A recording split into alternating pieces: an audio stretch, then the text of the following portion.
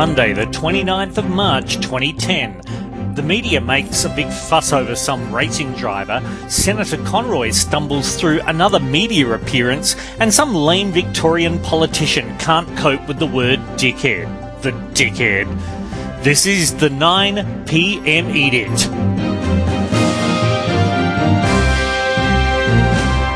Hello, I'm still Gary, and welcome to the Edict. The dickhead's name is Terry Mulder. Apparently, I've never heard of him, but he's Victoria's opposition spokesperson on transport. He's got a problem with the latest series of government TV ads for road safety. Here's one of them. If you don't wear your seatbelt, we'll turn off Facebook. Don't be a dickhead. Wear your seatbelt. Facebook may or may not be turned off. Don't be a dickhead, wear your seatbelt. A sensible message expressed in everyday language. But listening to ABC Radio News tonight, yeah, I know I live a glamorous life, I heard that Terry Mulder has a problem with these ads. They send a mixed message, he says. It's hard enough now for teachers to get the respect message through with children, he said. But to have the government running this out alongside the work that they're doing, I think it's an insult to teachers and anybody who's working with children. He said the Premier would not use that sort of language in a classroom, and it is an appalling message to send. Well, Mr. Terry Mulder, whoever the fuck you are, you've really missed the entire point of these adverts, haven't you? Your middle-class Liberal Party constituency isn't the target audience here, Terry. The whole point of these ads is to communicate with young people who aren't wearing their seatbelts. Now, I've got some problems with how these ads are targeted. A slick studio production with professional middle-aged voiceover isn't going to engage with the kids. If they really want these videos to go viral, which is a social media expert guru, or SMEG word for popular, then it really should have been kids in the target age group recorded on a video phone talking in their own language. The question really needs to be asked, how many 15-year-olds, actual 15-year-olds, were directly involved with the production of this ad? But that's neither here nor there. The real question for Mr. Terry Mulder, opposition spokesperson on transport for the state of Victoria, is what you personally, Mr. Mulder, value more highly. The opinion of leafy suburb residing close to death Liberal Party voters, or the lives of children? Is your worldview really such that you'd rather try to score a few cheap points off your political opponents because they used the word, wait for it, got your nitroglycerin capsule ready because a heart attack is imminent? Deep breath now. Dickhead. You okay there, Mr. Mulder? Yeah, I know, I said it. Dickhead. Oh, shock. Seriously, Mulder, you need to get out more. You need to get on a tram at 3 PM one weekday afternoon and listen to how kids actually talk to each other. Then you need to go back to your comfy office, summon a few of your highly paid advisors and think, how can we best communicate a road safety message in this language? Because until you've got an answer to that question, Mr. Mulder, until you can actually criticise the government about the effectiveness of its advertising based on actual knowledge of youth communications, then you're nothing but a toy. Another by-the-numbers politician having a go at government because, well, you followed the same tragic formula as ever. Young people today need to respect their elders, their teachers. Is that all you've got to whinge about? Well, I talked about this in a previous episode. These days, Mulder, we've got it better than ever. Kids not respecting their elders? Kids not respecting their elders. Is this your political strategy? Oh, kids don't respect their elders. Oh, we need to run the state of Victoria because kids don't respect their elders these days, you fucking arsehole.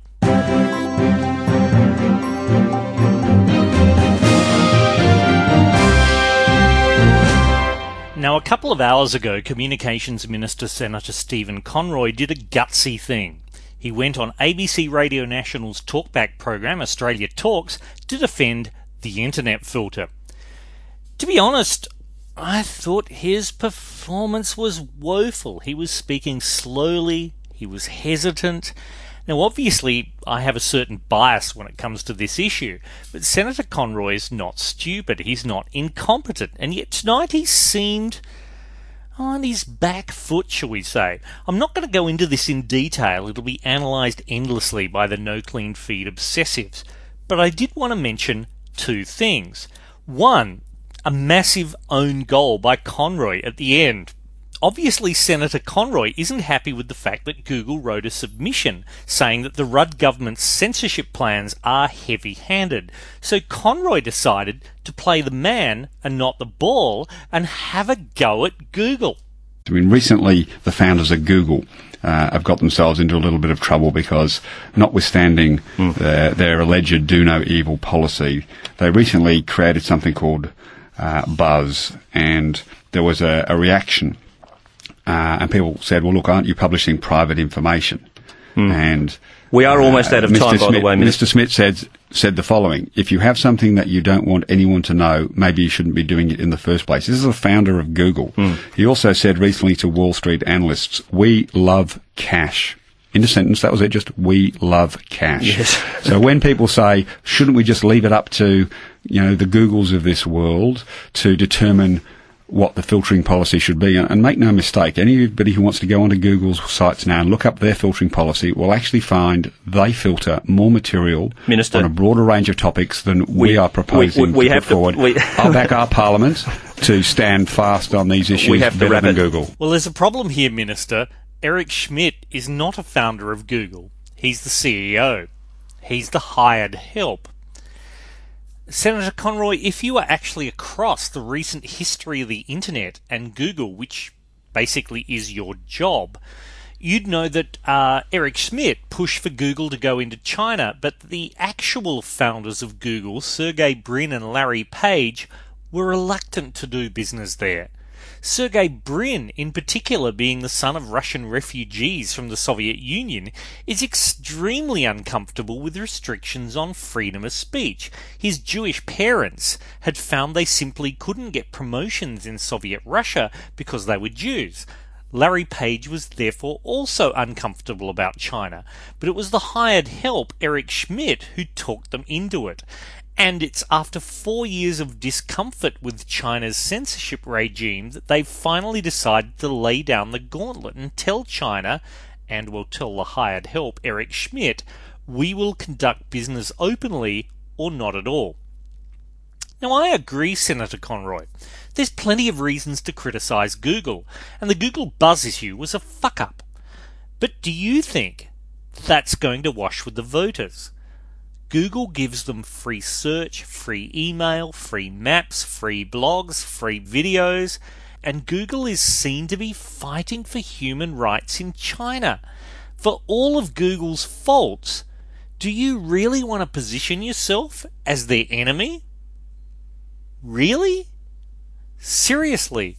Senator Conroy, if someone advised you to try and portray Google as the enemy, sack them now. If it was your idea, man, Steve, we need to talk. Your people know my number. First hour is free.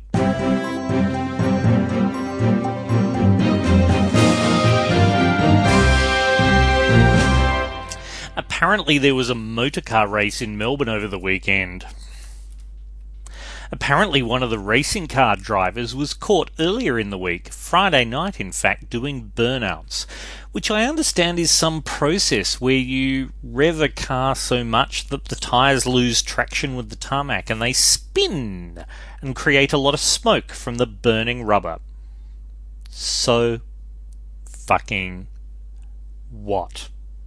Anyone who does this, okay, is an idiot. They're damaging their tyres and will have to buy new ones. They're mindless tools who want to prove their masculinity via their horsepower of some machine they bought. But isn't that their problem? Now this driver, Mark Webber is his name, when he was caught doing these so-called burnouts and his car was impounded, he spoke out against the nanny state. The Victorian Police didn't like this. Deputy Police Commissioner Ken Lay says the state's road toll is distressingly high and Webber should know better. Quote, that after a weekend which left 6 dead and 4 of them attributed to speeding, he said it's really disappointing. Mark Webber's in a unique position where he's got the ability to influence our road users. He's missed an opportunity. He's probably undermined our message. Well, he probably did undermine your message, Deputy Commissioner Lay, but is he on your payroll? Does he have some obligation to support your PR campaign? No, he does not. Sadly, his contractual obligation is to do whatever that other fascist organisation says, the Formula One Constructors Association, FOCA, wants him to do. Sad, but true. I think that calls for an edict.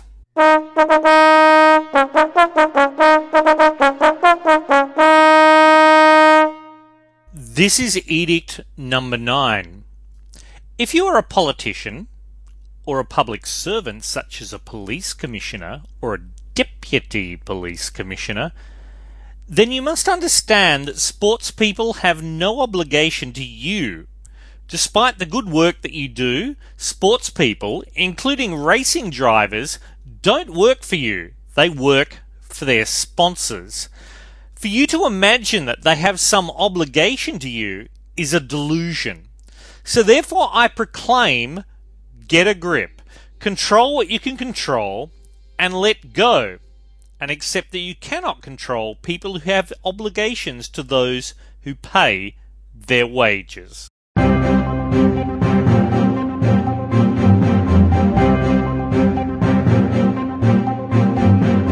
That's all for the edict tonight.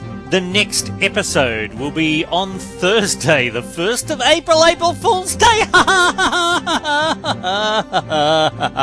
Sometime around 9 p.m, because this is the 9 p.m. edict.